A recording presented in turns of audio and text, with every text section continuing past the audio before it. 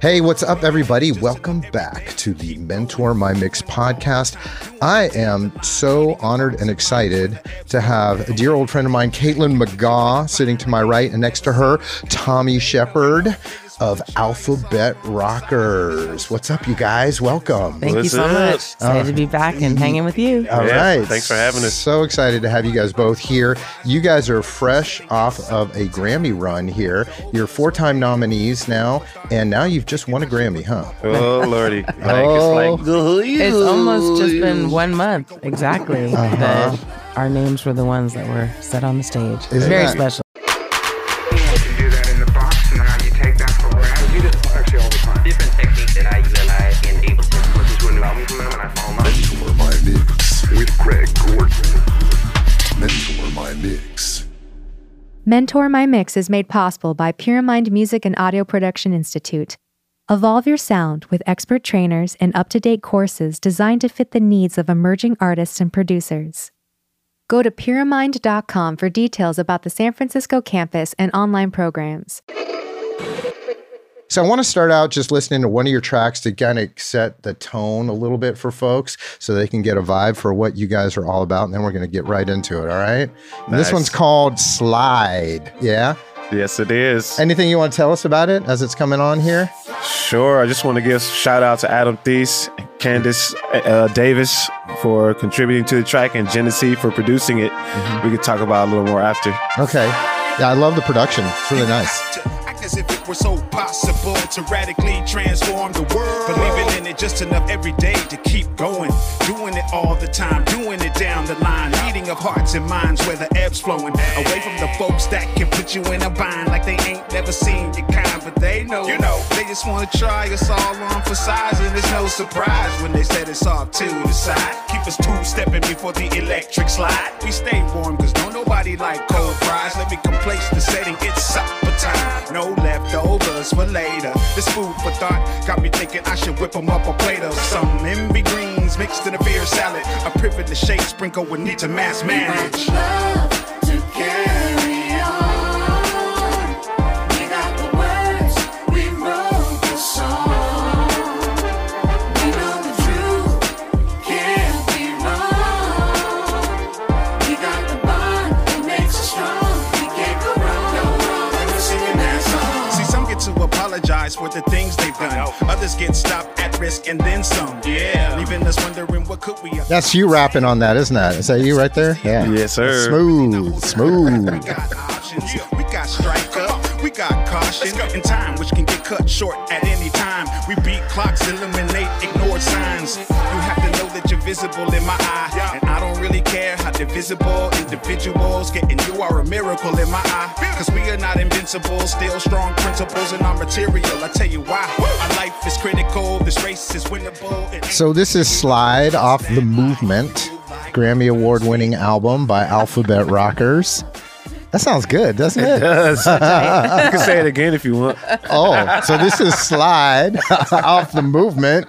Yeah. Grammy winners. That's right. So tell us a little bit about this track. And also, I want to know more about the idea behind the movement, because you guys are creating a movement. It's a movement for change and really positively impacting youth across America, across all genders, all genres. And it's a powerful message. So tell us a little bit about the idea behind this movement. Let's start there. Sure. The idea behind the movement, which would lead to the idea of this song, really stemmed from us asking ourselves a lot of questions.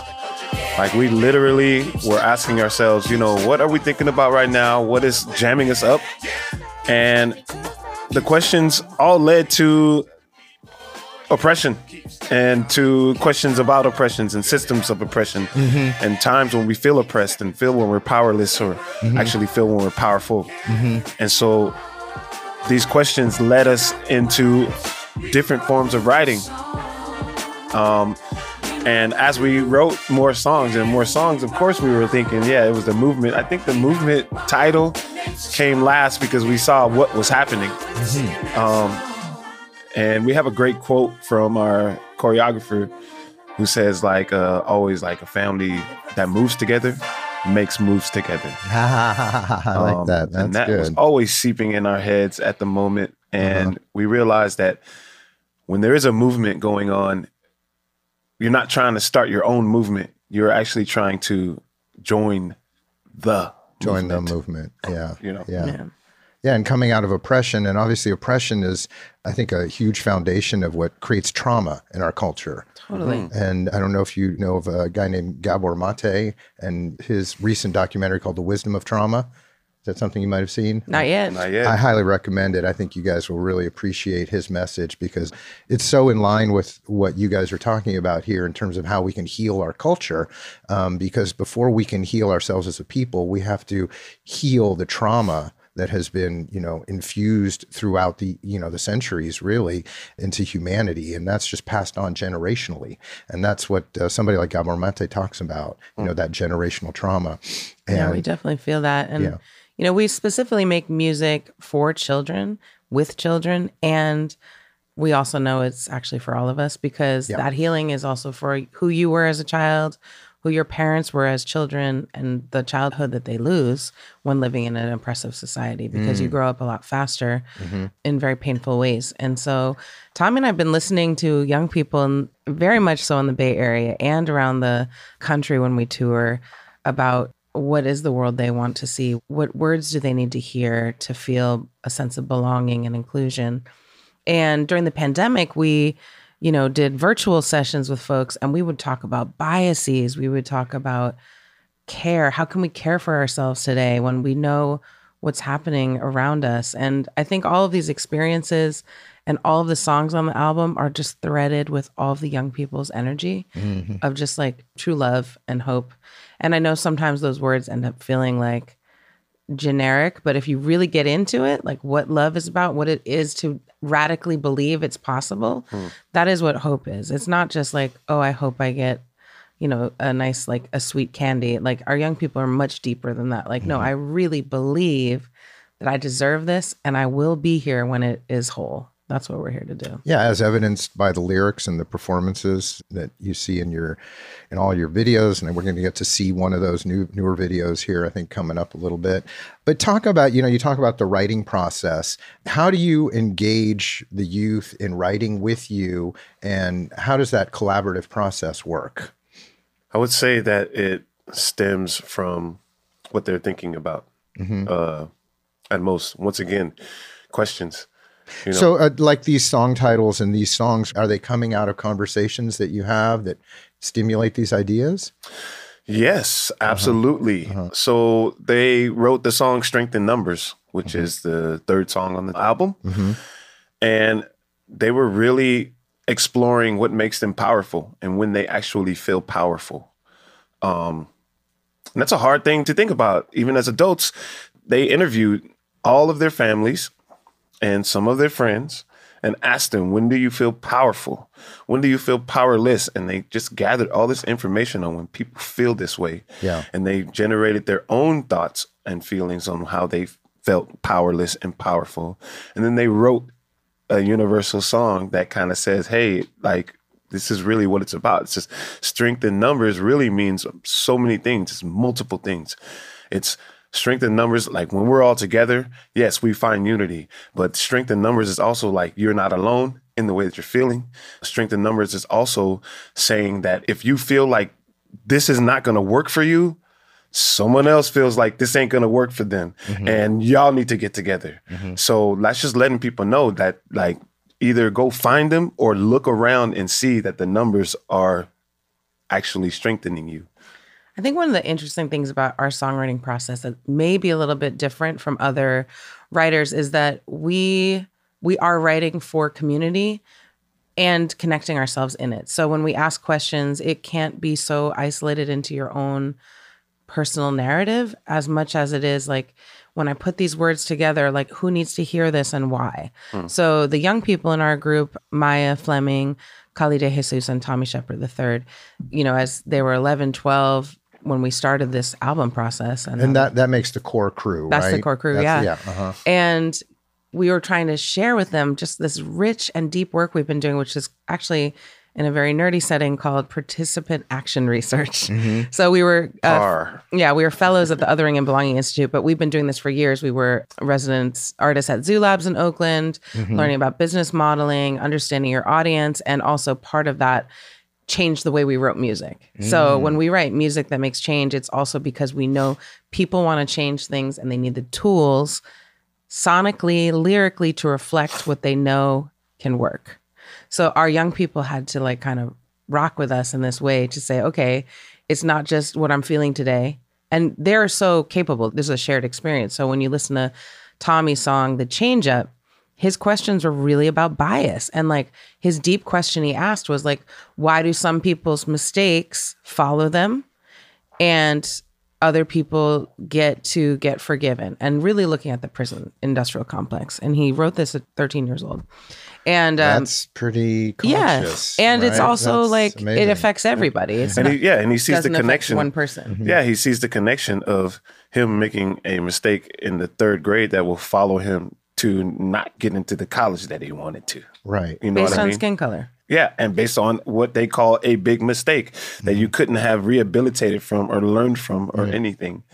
And he equated that one situation to the prison system, which is like, aren't you supposed to be rehabilitated when you come out and Come out of prison? Yeah. Oh, yeah. Yeah. But no one treats you that way. Right. Like you're actually like You have a made mark. up for your mistake. Yeah, you have a mark. Why does it got to follow you is the real question. And so like our job as alphabet rockers and like what we want to hold for culture in general is like an invitation to, can we imagine the world that Tommy's talking about where mistakes don't follow you?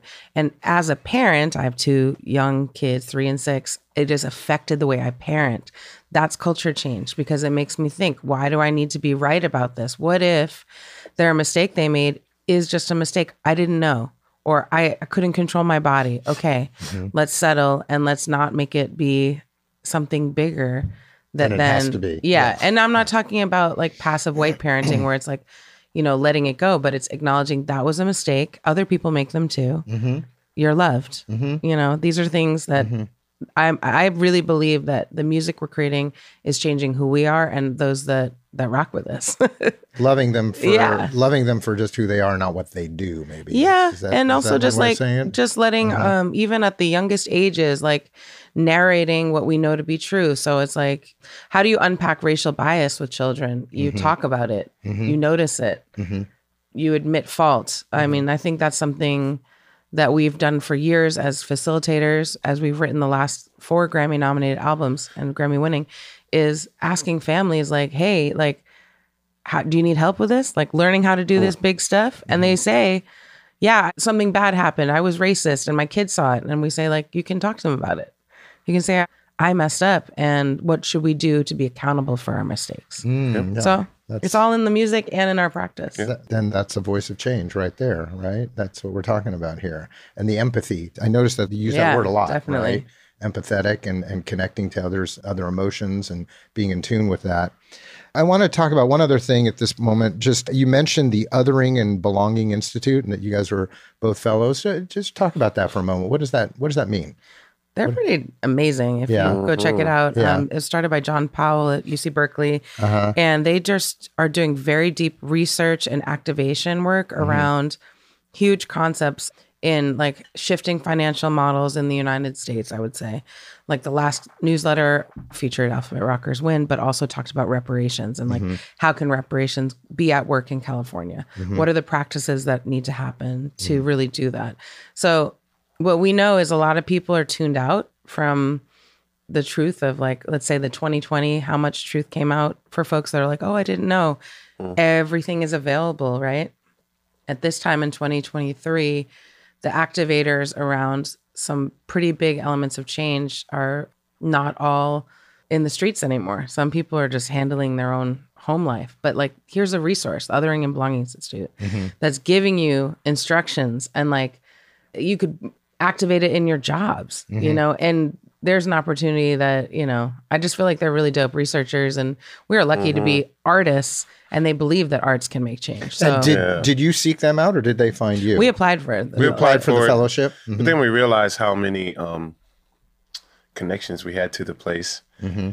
once we were accepted, we realized we had like real allies and real friends that actually, and artists that we've worked with in the past that have been involved, and we knew it was a match made in activation. Nice. Because even being introduced to participatory action research, we were kind of already doing that. Like we had learned, we were thinking about it from a business perspective of customers. Yeah. And we were thinking about, how do you get to know your customers? Well, you got to just ask them what they want. Yeah. And we got to get them what they want. And we're like, oh, okay, so this is actually like this exact same thing. It was just a little deeper and a little bit more social even. Yeah, like write the song and play it for the community. And play it for the, that you're writing it with.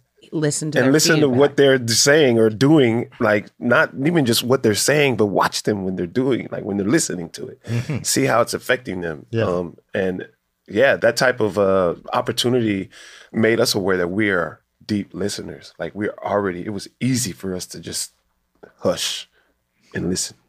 Even deeper than we had already been deep listening.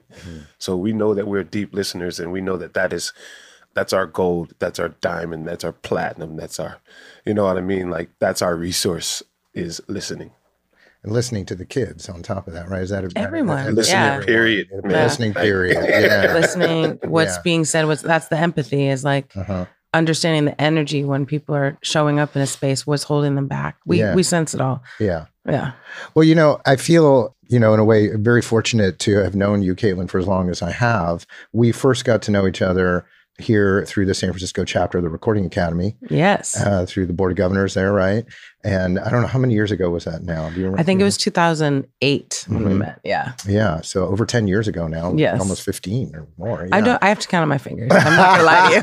That's what I do with months and years. But the point I'm driving at here is you are just a tremendous networker, collaborator, and you have pulled together so many phenomenal resources to create this movement. Yeah. And for people, this podcast is about careers in the industry. Yeah. And it's really amazing to me about how people find their path to a career. Right. Did you think it would be this when you started when you started out on this? Was this your vision? Well, the odd part is like when Alphabet Rockers was just like a itty bitty seed of an idea, I wanted to write social justice songs because as a child, I used to sit with, my headphones on and listen to Free to Be You and Me, which is all these stories and songs about gender binary and like trying to break up the binary. And I think if they redid that today, it would be even like more radical and fun. But I loved it. I loved the characters. I loved going somewhere where I could be free. So when I started thinking about children's music, I was like, oh, I'm going to bring all of my activism into children's music and so on. And when I started, I didn't know anything about children. So in a way, so it's like, actually don't assume that you know what you're doing. So this is a career tip. It's like, you might know where you're going, but at least take baby steps in the field of like, what is the genre? Who's at play here? What songs are getting played and why? What does the audience want? And so at the time I thought, okay, well, let's write for the classroom and like through hip hop, make music that like just makes learning super fun. And Tommy and I were into it. We were performing it, but at the same time, it's like, there's a part of us that was like having a little bit more authenticity off stage, even though we had a great run. I was probably like, 6 years of touring, everything. We built up the whole brand, had multiple albums released, tours, everything. Starting that started what year? 2007. When did you guys first meet? How did this come together? I think we might have met in 2003 or something like that. Yeah. Something like that. We both moved to the Bay at the same time. And truth be told, I actually saw Tommy and his incredible crew in a show that like changed my life. You ever been to one of those shows where like, who are these people? This is the coolest, raddest thing ever. So the crew's Felonious, they're still together. It was hip hop theater and a band. So I was a fan. And I was also like, there's nobody else that's doing stuff like this. So that is, when you talk about networking and career thinking, is like the things that activate you, that you notice, that you're like, ooh, you want to learn about. I mean, nobody else is doing hip hop theater. This is 2000. Right. And then we had a Felonious play at a Recording Academy event. It was a Grammy viewing party. And I was like, all right, now I'm cool. So do you want to rock with me? And he was like, of course, let's do it. And like, had no idea that, the next thing would be me like setting up videos and recording our dance moves. It was really fun though. We just always had like a brother and sister relationship, just like, great, that's fun, let's do it. That's but awesome. I think that when we got really serious about like what we wanted to say in writing about racial justice, it was just such a deep practice, and it changed our business model. It changed our songwriting lyrics. It deepened the way we held our collective, who all were on the same page with us. Nobody was like, don't write about racial justice. Everyone's like, this is going to be challenging because you don't want to isolate anyone. Because at the time, the only message in children's music was like, everybody be nice and everyone's the same. And we wanted to be like, we're not the same. So we had to do a lot of work on that. I also feel like because we were thinking, if we're going to write about this stuff, then we better make the music authentic too.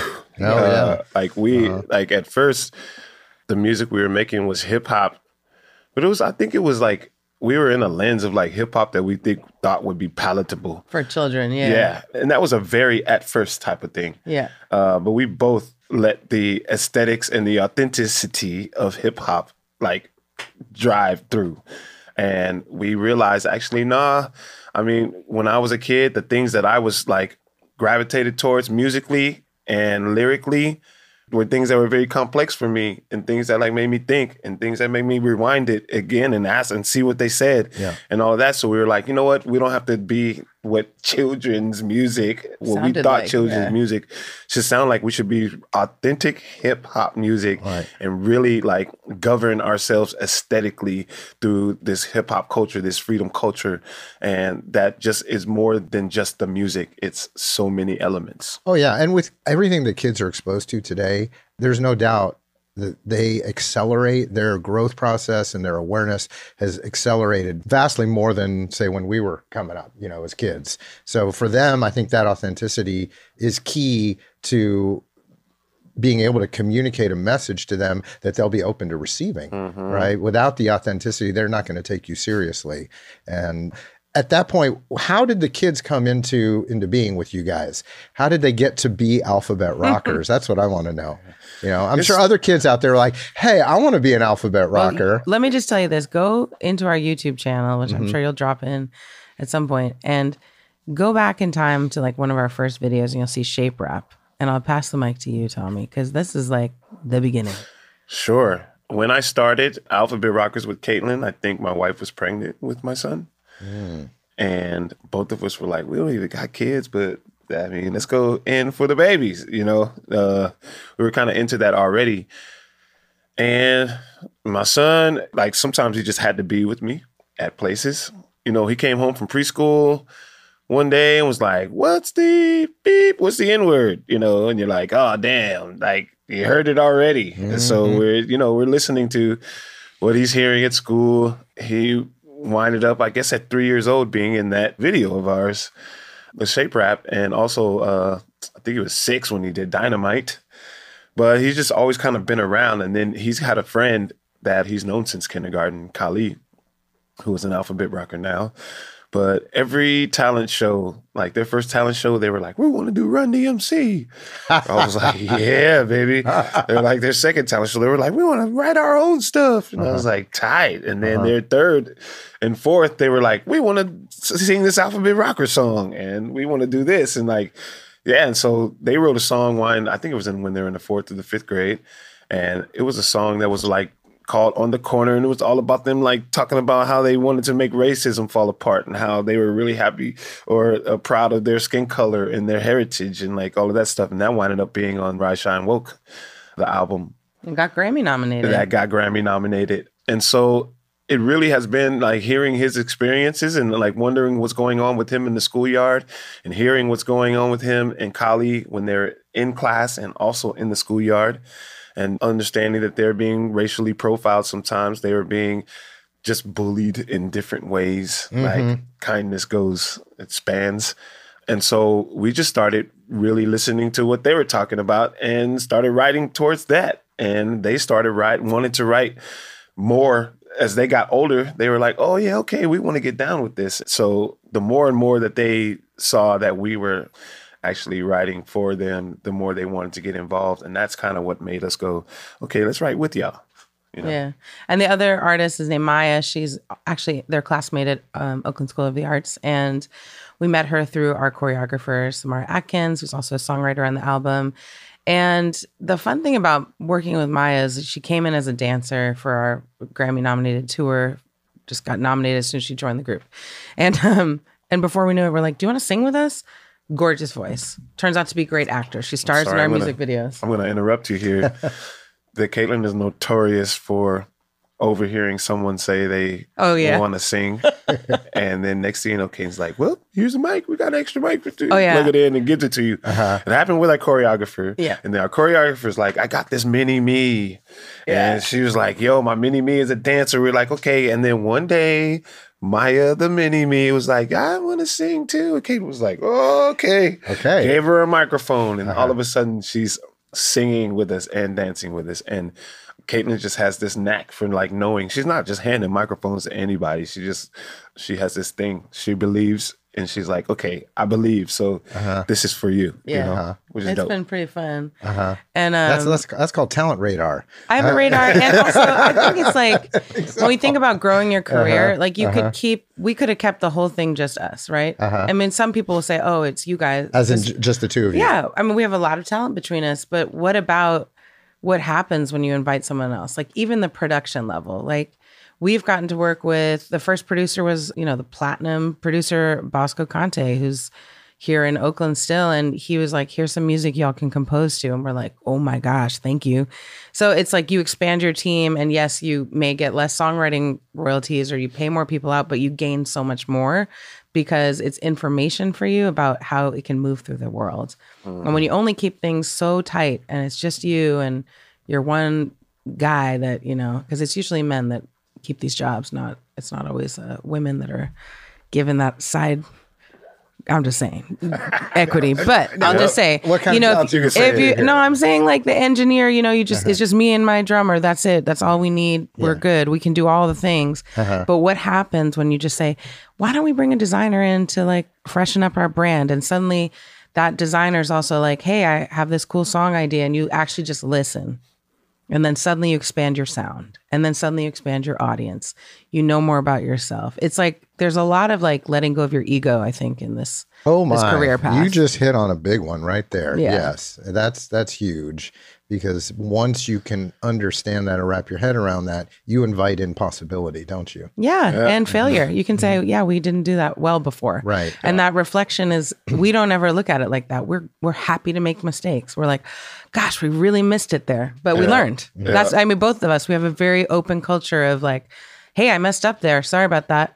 And that's what we want people to feel, is that it's not so rigid all the time. I remember when we were at this incubator, it's called Zoo Labs, around 2015, 16. In Oakland, California? In Oakland. And changed our lives, changed our business lives, changed our careers. Everything. But I remember sitting in there in the workshops, and they kept telling us, they were like, you know what? When someone's giving you feedback, shut up. Don't say anything. Listen to what they're saying, like hear it. Yeah, they were like, you have to build that thick skin of just hearing what the feedback is. And they said it very early in the beginning, and it happened so many times. Yes. Because you're like, I just wrote this song in 11. They're like, yeah, it's not really that good. Yeah, like I remember I like had made a beat for some stuff, and this guy walked in. He was like, man, who made this beat? And I was all, yeah, we're all, next song. I was all, like, it was all, I gotta take this. Like, I gotta learn how to take this. Yeah, man. It was a real thing. I would have had it any other way. I needed it that way. And I needed it to, like, I need to hear that question. Like, who made this awful mess? Yeah. And then the question for us was like, they were really challenging us. Like, what is your magic? What is the core of who you are? This is relevant for career, because some things that we do, anyone could do. So what are the things that are very unique to this collaboration right here in the studio today that can't be replaced by someone else? And then for the most part, we try, if there's something that we don't need to do ourselves, we want to say like, let's give this person an opportunity to do it with us, or help us, or teach us how to do it better, whatever it is. And I think the other thing that Zoo Labs did for us is really think about team. They'd always ask, who's on your team? And if your answer is me, myself, and I, that's not a team. No, Right. it's not. And so how do people know how to work with you, right? So these are just, they're How hard do- questions. And 'cause how do it's people like- even know they can work with you at that Yes, point? yeah. Right? Mm-hmm. So I think that willingness to play and collaborate, and even if it doesn't work out, just like that openness, I think is a really critical part of career building. Well, and a willingness to fail, right? Because if you're not willing to fail, then you're never going to be able to succeed. And I think nobody's perfect. We all fall down. And the key to success ultimately is picking yourself back up again, and being able to do that together just reinforces your own dynamic sensibility of who you can possibly be at the end. And it just keeps making you guys better, it seems like. Yeah, and I think we're always saying, what's the risk we need to take? Yeah. Because if we stay in a comfort zone, then I think there's like an energy and a sonic energy that may happen too, where it's like, that's just, you're repeating something versus when something's a gust and you're all, I'm uncomfortable, or ooh, like it's sonic, it's energy. I mean, I know you're a spiritual person. That's why I'm also like, I'm giving you your yerba mate right here, but it's like, they're not separate. Like your logical mind is not separate from your energetic offering. So it's like, we know that. We're like, when we started this album, like I told my husband, I was like, oh my gosh, I don't know what we're doing right now. This is really hard.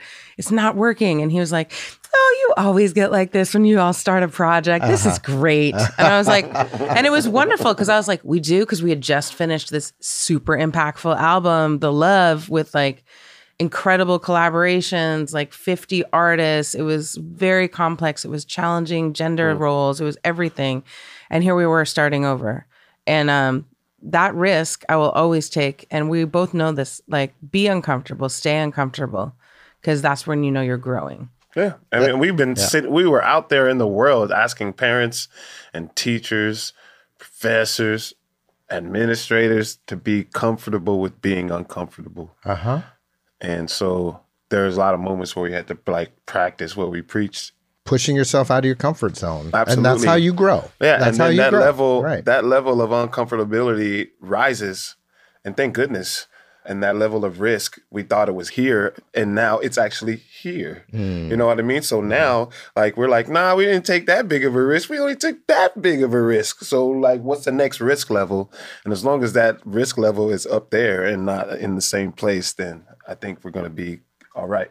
Yeah, it's interesting too. I'm just thinking about this now, is that as we take risks, we create, in the wake of this growth, opportunity, and the spotlight grows. So every time we will talk about the Grammys a little bit more, because I do think the nominations have like really solidified our brand amongst our peers and colleagues and people who don't know anything about music for children. They're like, wow, you all are on that level. And what we'll say is every time we get spotlighted, we're like, who else needs the mic? Because it doesn't always need to be us for the work to come out. And so that's been like having Maya take the mic and sing the song that I recorded. Fabulous. Go do it, Maya. Let's see what happens. And you be in a place of risk, because I'm comfortable sharing it. And what am I doing now with this spaciousness, right? Is my risk listening, learning from her performance, or even thinking about what's the next stage that she could be heard on? It's like, it's all connected. Right. And that's, I guess, ultimately what leads to these kinds of Grammy nominations. But I think fundamentally, beyond the sheer talent that you guys have and what you've created in terms of a brand voice, I think you had a vision for a business model here. Right. Yeah. And I think without that, and I really want to hit on that, because, so many people get into music as a passion. They're passionate. They're driven by the art. They want to write. They want to perform, but they forget the other half of the equation. That's why they call it music business. Right. So talk a little bit about that in the initial beginnings of how you guys set this up, so that you created a path for yourself to success. Yeah. And I think, like, honestly, the first 7 years of the business, I actually consider a prototype. Like, really just, we did make money. I think the most we were at was like $75K annually. But as a business, I share that because it's good to know, like, wow, 7 years into a startup, that was what we were running with. But I think when we became like, let's make our business our art, that's when things started getting really interesting for us, because we started looking at what's our unique value proposition and why. And then we unpack that and have to go deeper, and like, how do we really know we're reaching the people that we want to reach? Like, all these questions around marketing. Okay, so that's why you'd make that marketing choice, or that's why you'd use that.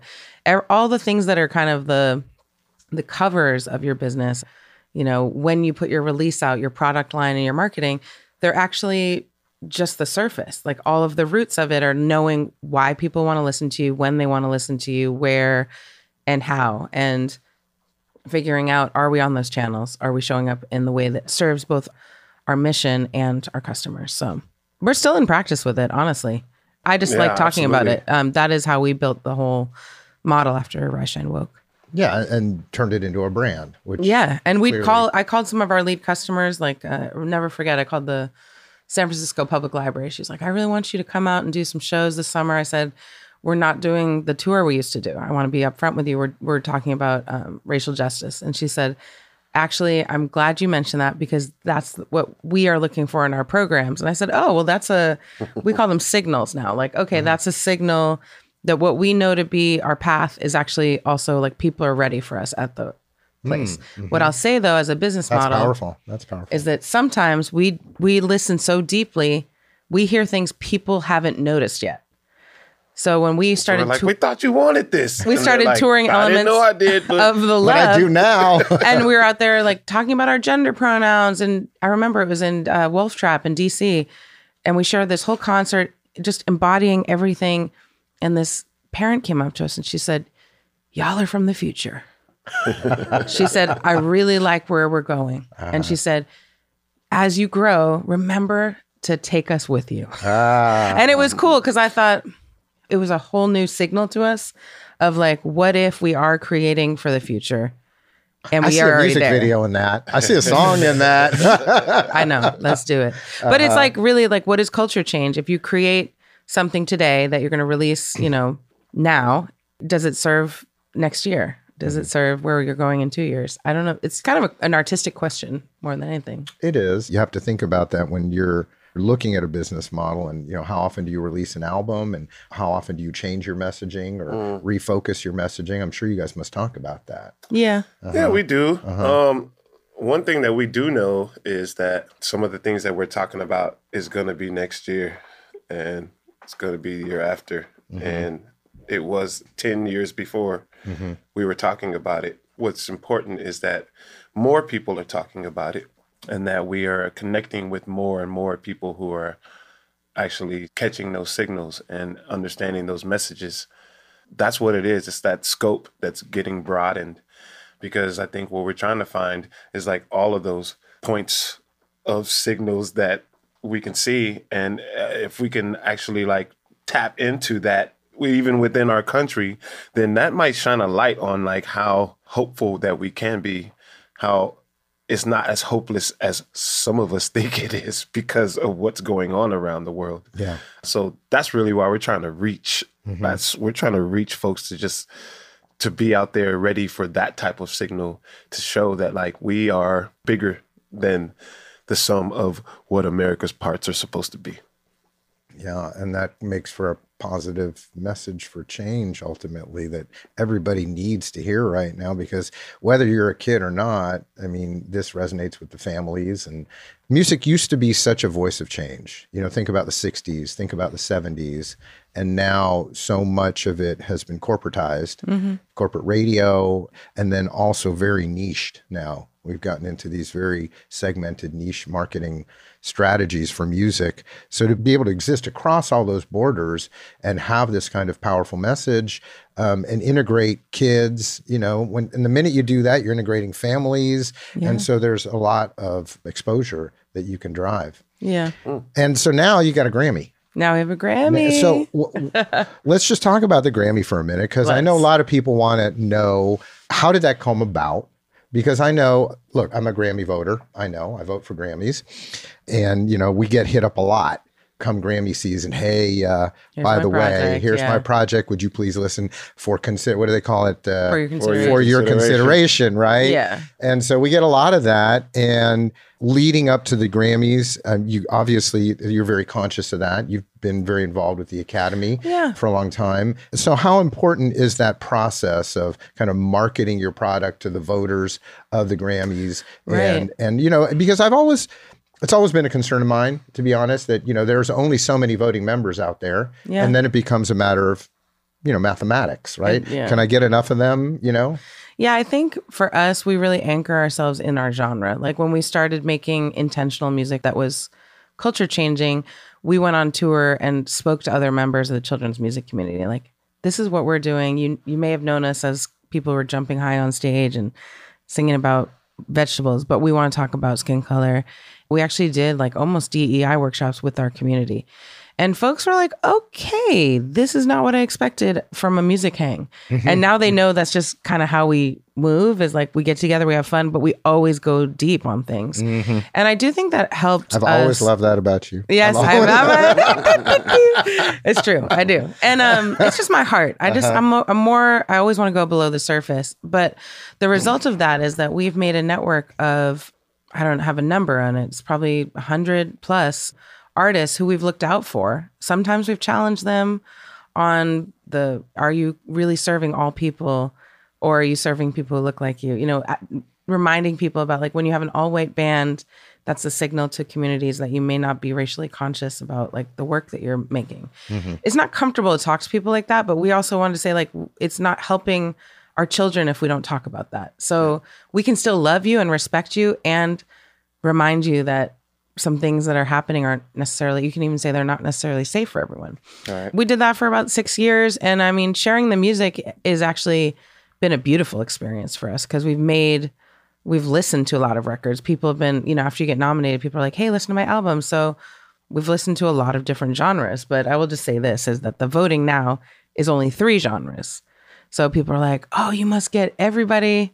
Wait, call out the genres. Which genres? Well, you can only vote in 3. Yeah, each voter can only vote 23, within 3 yeah. genres. Oh, that's right. That's right. So you can share it as much as you want, but you have for your mathematics, I wouldn't know how to run that formula to say, hey, so this person said they loved our album, but we have no idea whether they're going to vote in that category. Because that's right. I forgot it's become so restricted now. And because you used to be able to vote in, I think, 12 or 14 categories. Yeah, to me, it was like as many as I wanted to. Yeah, right. Like, I mean, we've got 80 categories. Yeah, 80 and plus categories. As somebody who's like serious about listening, I don't know about you, but like last year, there was a year that we weren't nominated, and I spent hours listening to the music in our genre. Yeah, to the people. Yeah, and I so loved I can vote for the person because that I also thought, wow, for. Okay, so other people are doing this sonically, and it's a great chance to have like a time of like professional development in your genre.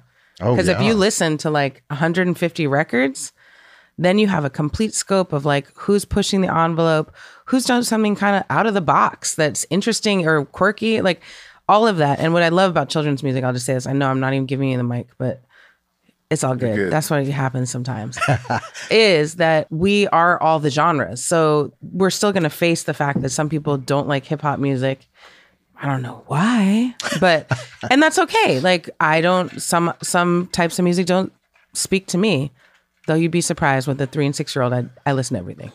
I really do. Like, right, but you've done your homework, you've done your research, you've had a chance to I'll say that's everybody out in the field. I think that's the benefit of the Grammy membership, and I'll just say that because you do get to listen to everybody. Yeah. It makes you a better musician. Yeah. And we're actually thinking about like collaborations in new ways, and like it's fun. I think it's also only because when you put yourself out there that way, the kind of people that we are is we can't just be like, yeah, I'm going to listen to your stuff and then say that to 20 people just so that they listen to our stuff. You know what I mean? So yeah, it does take actually like sitting down and like doing that type of work. And a lot of it is very like political in a way. I hate to say it. Political. However, in terms of... in a way of like, sometimes you feel like you're shaking hands and kissing babies. Oh, sure. Yeah. You know what I mean? And like, for us, we kind of have to know a little bit about the hands we're shaking and the babies we're kissing. Sure. You know what I mean? So that takes a little bit more work. But in that little bit more work, we've actually met so many people who are like-minded, who are not even in our genre, who are ready to collaborate, who are ready to cross-genre to collaborate, who are ready to like do all of these things. So in the process of us feeling like we have to be political and like go out and meet people and do these things, we've actually met people. Yeah, it's like it's real love. Yeah, and it's real love. You know what I mean? And so that's what's really dope about it, is that the music industry is so vast. fast and it's so awesome in the way of how you create relationships and foster them and keep them and hold on to them and move them forward. And like, just, it's a lot bigger than I thought it was, being the artist that just wanted to get a manager to book me and wanted to get AR to pick me and do everything for you and do everything for me. It's, I'm glad I'm on this side of it. There was something I was just thinking too, like the nominees in our category this year were really diverse. And that's important to note because we were part of a movement called Family Music Forward. In 2020, all the nominees were white in our category. And this is the year 2020. Like, it was a real problem and very painful. And some people George really... Floyd was that year. Yeah. And some of the artists in our genre dropped their nominations. Alistair Mook, the Okie Dokie Brothers, and I think it's called Dog on Fleas, right? Yeah. And they all dropped their nominations and said, we want to support Black artists in children's music and we will not receive this. That is really beyond allyship.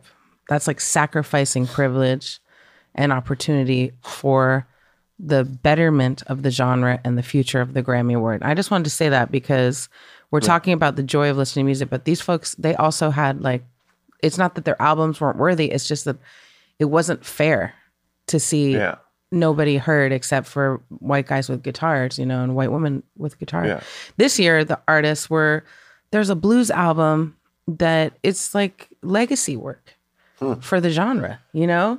We were on the red carpet or after the Grammys, and one of our competitors, let's call it, said to my husband, you know, this is the weird part about this is that we are all here to make music for young people. And yet in this brief period of time, we're considered competitors. We're not competing against each other. Yeah. We can't. We have different business models. In this moment, we're just kind of like in a little carnival ride of like which one goes to the top, you know? Well, that's kind of the issue with these awards, right? Isn't it? It just it creates this sense, but it's very, you know, everybody wants to be the best. You know, I think it's natural. It's also very fundamental to our capitalist nature, in a way, you know. And there's an element to that creates competition. And, you know, speaking of capitalism, you know, how has this influenced your earnings? Have your streams gone up? Have you seen more sales? Are you getting more bookings? I mean, how does this feel like? Does it feel like it's had an impact? It's a slow rev up. It's a slow rev up. Yeah, what I think will happen is that the people will find the date if they don't have the date because they want to work with a Grammy-winning ensemble. In terms of bookings and touring? Yeah. And then also for us, it is an opportunity to do what we really have been planning to do, which is make our work a TV show. And I probably told you about that many years ago. You did. That's and, you know, amazing. every time we tried to do it, like we did a Kickstarter. Remember Kickstarter? Oh, gosh. Made a web series. And then honestly, we didn't have all the team together. We didn't have the tools. And now we have everything. Creativity, the series Bible. Like all of it. It's all done. So now we just get to play. And I think that the Grammy acknowledgement will open doors for us. And at the same time, when we open doors, we keep them open because we are not doing this just for ourselves. We are a community. Yeah. So everything we learn, we pass on. How many hours have you spent mentoring the last 2 weeks? So many. Yesterday, I spent half the day talking to people on the phone. What do you need in your business? When's your album coming out? Like whatever it is, you know, in our genre, we have specific things you can play with, right? Like, how do I get a booking at a library? I mean, it doesn't matter where you are at in the trajectory of your business. Like, we share what we learn. That's so powerful. And, you know, it leads me to wonder, between the two of you, how do you divide the responsibilities, right? So you are the creators of this enterprise, Alphabet Rockers, and you've created an awesome business platform for yourselves. How do you work together to kind of divide the responsibilities and manage your team? Because obviously, you know, I've seen you've got quite a team. You got a lot of people involved, aside from the kids, to make this possible, right? I think we recognize each other's natural skills and kind of gravitate towards those. And then there's a whole cadre of things that we don't know that either we learn about or we make a decision to hire someone to help us know about it.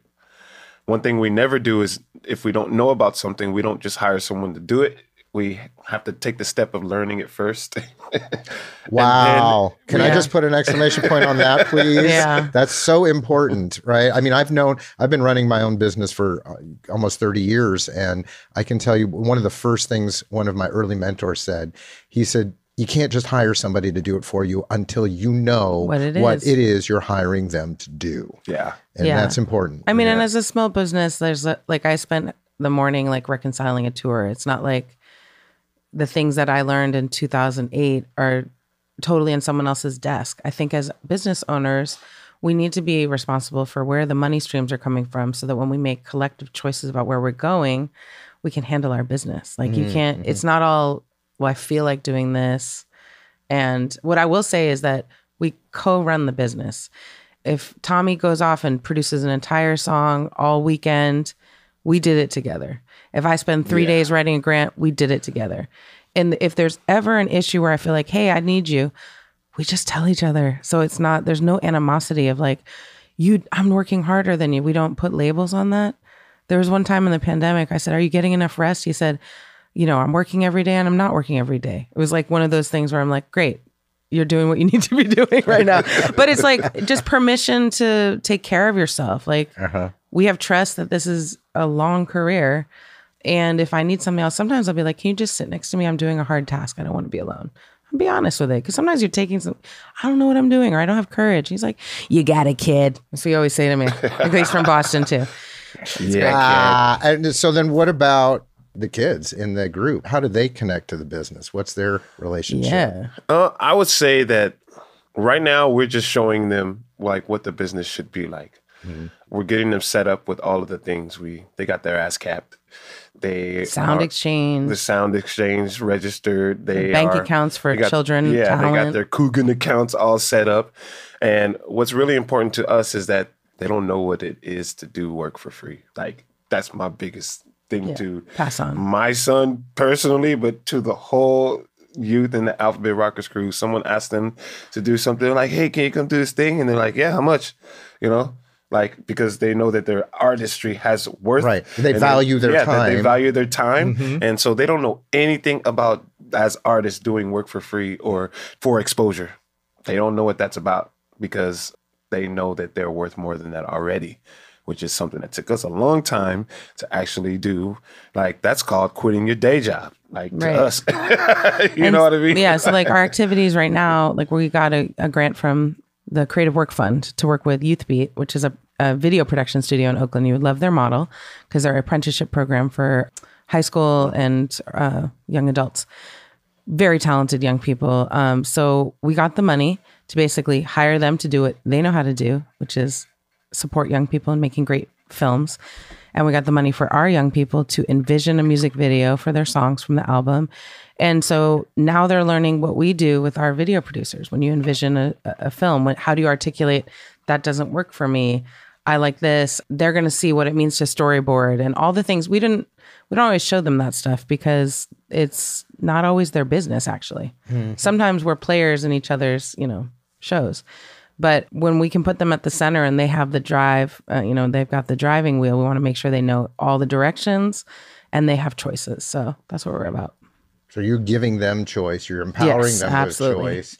And are they employed by Alphabet Rockers then at that point? Or are they? Everyone's independent contractors. Yeah. They just get their Coogan accounts and get funded and their moms and dads support. And, we're supporting the whole, we're a giant family. And, and we also, I was going to say, and we also like, there's that caveat of like, if you ever feel like you're growing out of it, then it's okay. It doesn't have to be a big deal. Like you just gotta like be yourself. At which point do you see a time where you would have auditions for new Alphabet Rockers? Well, we're working with a bunch of third graders and fourth graders in Oakland right now. It's called the Movement in Action, and we're giving them the opportunity to learn songwriting with us. And we don't need them to do anything more than just be with us. And like it's just really fun to see like children that we knew when they were in preschool, just as the humans they are.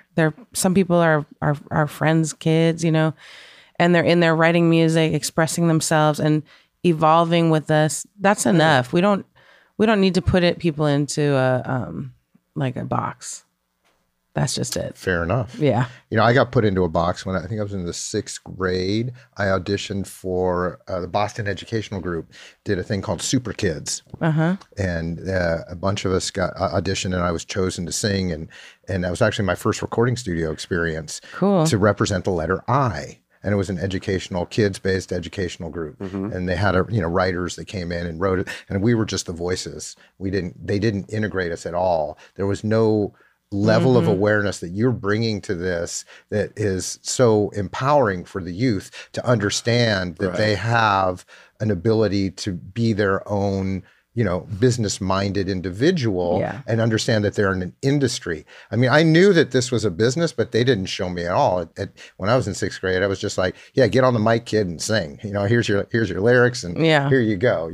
That's a very different, And sometimes, approach. Gigs are like that too, Oh, as yeah, a grown of up course, too. of course, So yeah. it's just like having a producer on set that's like, today, this is what we're going to do. But as you move through things, you can have choice. And, that's like, it's not a youth-centered model that you were walking into. Though you did get to be letter I, which is kind of like an underrepresented letter. So I feel like you kind of got to flex, Ickety. Ickety? Ickety ice split. cream. Ickety split. Ickety split. That was it. So hey, I definitely want to get through a few more tracks here today. Let's. I know we want to check a video towards the end because that's super important. I want to show the restorative justice video from this awesome Grammy winning album, The Movement. But let's check out this track. It's called We Feel It, right? Yes. So it's called We Feel It. Yes. Yeah, Talk this a little song bit is about this really one. for people to know that it's okay to step back and take care of themselves right now. Okay.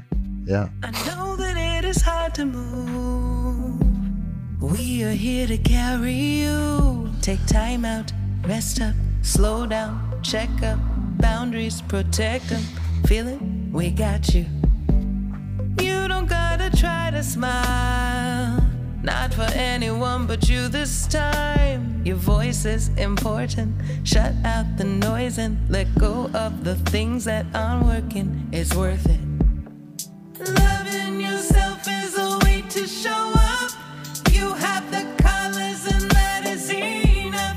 Asking for help ain't giving up. Oh. Love yourself. Take care. Make space. You and me can't replace. Taking care of us means taking care of you. Just know that we feel it too. Don't you know we feel it too?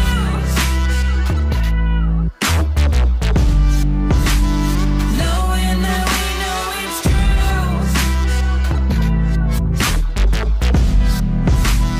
You know that we feel it too. You know that we feel it. You don't gotta shrug it off. Feel your feels above it all. Your value is certain. Move through the hurting. Hold on to your worthing. This is the calling. Release the anger and the shame. We make mistakes, hold no blame. We sort it, address it, reflect it, express it. Forgiveness, we stress it. You guessed it. Loving yourself is a way to show up. You have the colors and that is enough. Asking for help ain't giving up. Oh. Take care, make space. You and me can't replace. Taking care of us means taking care of you. Just know that we feel it too. We feel it. Don't you know we feel it too? We feel it. Knowing that we know it's true. We feel it. You know that we feel it too. The production on this is phenomenal. Yeah. And your vocals are really phenomenal. Thank you, Greg. So impressive. I mean, it's really, there's a reason you guys won this Grammy. It's pretty obvious here. Thank you. Yeah, That one's this is phenomenal. Kevin and Jeff McCann. Yeah. Who've been our production partners since 2015. And they gave us this track. Yeah. And We met them in that incubator. We're talking about Zoo Labs. At Zoo Labs. Yep. it was mixed by Reto Peter. Yes, Reto. Yeah. And who produced the vocals? Did he produce that on Kevin. And we actually produced together. But yeah, And this did song- you guys write the lyrics together on this Yes. as well? Yes. Yeah. That's phenomenal. And I know we say we wrote solo songs on the album, and then we commenced to write them together. Yeah. it's like REM. Well, it's it's a message. It's powerful. It's well produced, and ultimately, it seems to be the thread that you guys are weaving here. Yeah. Throughout what you're doing as a project and as an enterprise. It's very impressive. Thank you so Thank much. you. Thank you. Yeah. Once again, it's like the music. The music should have as much attention as the message for us, and that to us is a hip hop aesthetic. Like it's got to be dope. Like we just the other day we were talking about some program we were doing, and we're like, okay, let's just do it this way. And then the next day I was like, man, we're too dope for that. We gotta do it this way. Yeah, you gotta level up. Level up. I was like, nah, man, we gotta actually like not do that. We gotta do this, and that's just a level of a standard that we actually hold for secretly or in the back of our whatever's held like a standard that we held, and now it's like in the forefront of like it's got to be that standard first before we do anything more. But I feel like this song, like Pink, could sing this song. Pink, Beyonce. Yeah, I mean, I just feel like it's so. So honestly, if you're listening to this podcast right now and you don't have headphones on, just scroll it back because I haven't listened to it in headphones in a little while, and it gives you all the feels, like just the pop and the smacks and the everything is just like washing over. Fills, yeah, that's just it's great. So when you say they gave you this track, just no, they were elaborate. like, What do you okay, so mean? we have how did that work? We have a whole team of producers now, so they're like setting us up with folders, like consider us as co-writers. And so this was one of those songs that they sent our way, and we were all, ooh, what are we gonna do with it? So they sent you the instrumental? Like they sent this? us a version of the instrumental, and then we shaped the song over, hey, let's take this in the Brit. Like, as we start to, you could say, oh, we came in as top line writers, but then this friend right here is a mega arranger. So like we might write something and be like, actually, mega. I like that. Mega. That's it. Yeah. Sorry, I didn't mean to cut you off. Keep Sorry, going with that it reminds me of thought. Sega. Yeah, it's like, and so he might shift everything around. He'll be like, all right, send me the stems. Like he'll just always be at a session, be like, all right, just send me the stems. I want to mess with it, and you never know. So it's like haven't gone back to the first demos of that, but I do remember the day I came into the studio. I don't know why. I mean, it was at my house. I must have gone to get everyone coffees. I was like, I got something for the record. Just hit record. Yeah. And then I just like the outro, which we talked over today, but it's like just wailing. And I was like, what do y'all think? And they're all, yep. So, you don't have to do that one again. That was cool. That was it. And because we know each other so well, it's not like, you know what? That was a really good take. We want to keep that. It was just like, cool. What's next? Yeah. And it's really cool because we, even with the young folks, like we sat in the room and listened to music together. Like listen to these folders of these different folks that were sending us stuff. And even when they were selecting the music for their solo songs, like they were like, ooh, I'm feeling that one. So next thing you know, the MP3 is being emailed to them. And they're like, okay, now what are we going to do with this? And that song Slide you played in the beginning, it started off with a completely different beat. Yeah. And interesting. I wrote it. It's always cool to see how these things evolve. I wrote it and I was like, I was like, and I was about to actually like sing it to them in the studio. Like, this is what I want to do with my song. And then another producer sent in a beat and I was like, wait. This is crazy. That's it. That's it. That's the beat. He did it in like one take that day. Yeah. As like, hey, what do y'all think about this? And I was all, whoa. Yeah, I was mean, literally about to be like, "What do y'all think about this to this beat?" And then I heard the other one. I was like, "No, hit record." That was Slide? No, like, Yes. yeah, that was That's how Slide happened. I mean, that is another one. He just cooked it, and then we always have to like lyrically, he'd already like written all of the verses, and then it's like, okay, where are we going? Because we have to sit once again with our audience and say, okay, we just lace them with critical race theory and practice. That's what his song's about, even though it feels all easy breezy. If you really unpack it. Yeah. And then it's like, okay, what is that really about? It's always been here. So when you listen to the chorus and it says, we brought the love, to carry on, that's what this critical thinking is. It's like just really holding truth as like, your truth is important and I love you. And so that's why I will stand with you. It's all the same business that we've been talking about since we were writing it in 2018, but it's just a different little tune and something that speaks to us right now. So yeah, production, energy. Pretty awesome. Well, I love that, Tommy, you got the production chops too. You can take stems and chop them up and kind of reorient a track. What do you like to use? What kind of I usually use Ableton. Yeah. Okay. Yeah. And I'm a beatboxer too. So like, I don't know. I do that dumb thing of like bringing things into my looper and shooting them out of the looper, which is kind of. Well, that's not dumb. Why do you say that's dumb? Because then you should just shoot it to you the. Just go right in, but he likes to the middle thing. The middle thing. You mean like a hardware looper?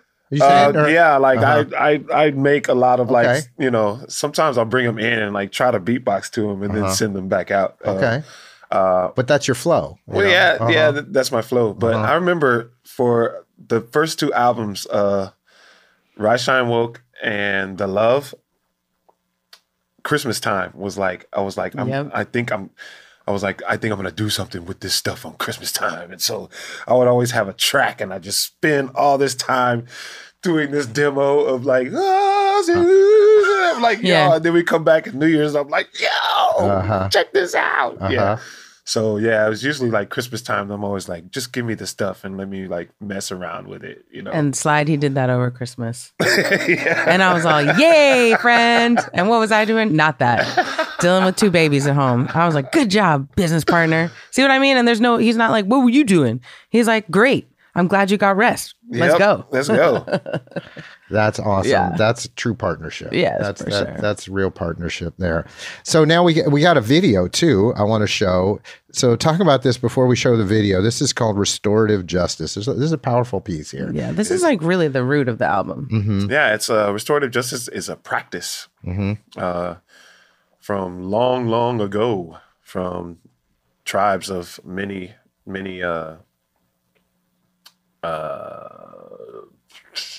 what do you call it? Demographics. Just a way of solving problems without punishment, through understanding, through listening, and through forgiveness, and through truth, like 100% truth. It's a practice that's being implemented into schools at the moment when there's conflict. When they talk about conflict resolution, they're trying to solve things through restorative justice practices. It's a thing that like everybody's really holding on to, that's like trying not to make it like woke, that are like really trying to like have its real chance, because once woke became a thing, it just became a thing. It just became like a meme as opposed to a real. Yeah, and it became a means for people to doubt it or to make jokes about it and things like that. So restorative justice is a real practice where you sit in a circle and you tell your truth and everybody gets to speak. And it derives from that notion of healing, of being healed. I'll pass it because I know you have more to say on it. Well, I was going to say in the video, you'll see our youth rockers and their friends at OSA. And the circle we did was thinking about the future. So we didn't have a conflict to resolve, but being in circle is a practice. So listening, everyone has a voice. And so we were doing future building with them, and it was just a really special day. And the song reflects our conversations with the restorative justice practitioners in Oakland, who are in leading schools. And I will say that there are people who are doing this without its roots, and there's problems there. So you really have to do the full inventory of compassion, and it requires slowing down. It requires noticing and holding one another accountable. And I know that we are coming from that place of like, the opportunity is here for us to not punish our children who are children. They are learning. And as adults, what are we doing in our lives that we need to be accountable for that are creating the conditions for the children? Yeah, and there's the other thing. The other thing that I wanted to say was something you touched upon a second ago, is that like when you're in a restorative position, it doesn't always have to be about a conflict. Like there's a circle for positivity. There's a circle. The circle is for all of those things, not just for like solving conflicts. And that's something we learned about restorative justice in the process of learning about it. Like we always thought it was about conflict resolution and a safe way and a healing way to heal, a safe way to heal. But we realize it's a practice, and you're doing it when you have a conflict and when you don't, and everywhere in between, which is beautiful. That's also connected to hip hop in the way that we get into a circle. We get into what we call ciphers. Mm-hmm. We get into dance ciphers, and we reflect on our day through our moves or through our raps or through our beatboxes and all of that stuff. Like it's a very easy connection to make. That's so awesome. I'm loving all of this. Just really am. This is great. So let's check it out. This is, see what we got here. This is restorative justice. Yeah. Let's see if I can get this one to play right now. Here in order to heal our ancestors, we have to dream our future. So I think the next thing we want to do is like make some like future building art together. So we're going to be thinking about this future in more detail. If you like to draw, then draw something. If you want to write some bars, write some bars. But it's going to be an art activity, like a visual art activity. All right, so we're going to pull out these things and just vibe. Yeah? Yes.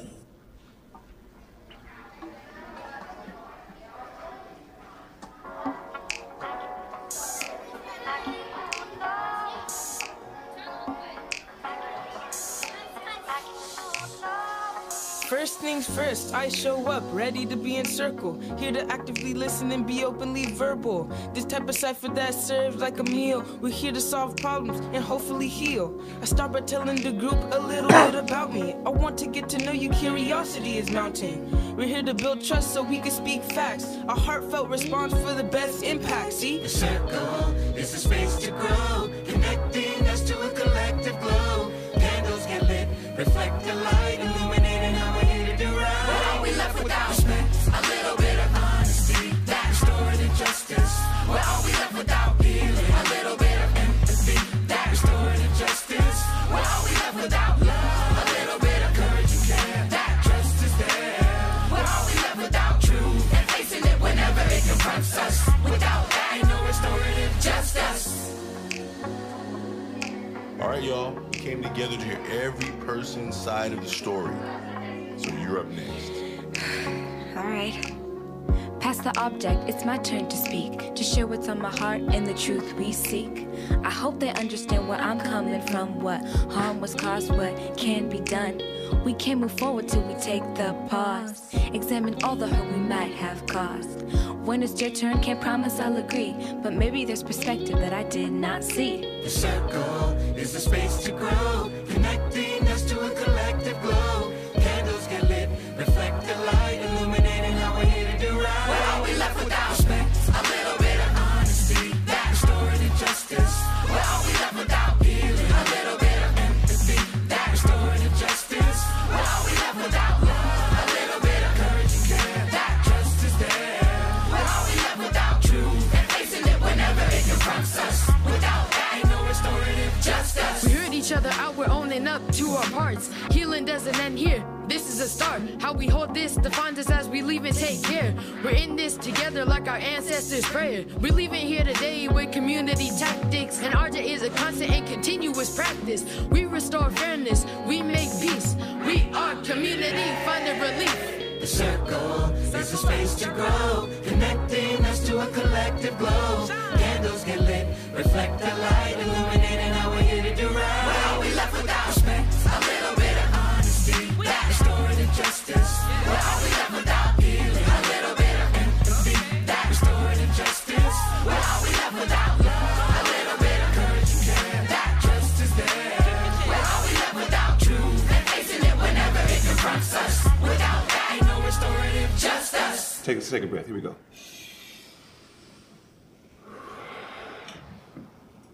Now close your eyes and we're gonna clap together. No count. Here we go.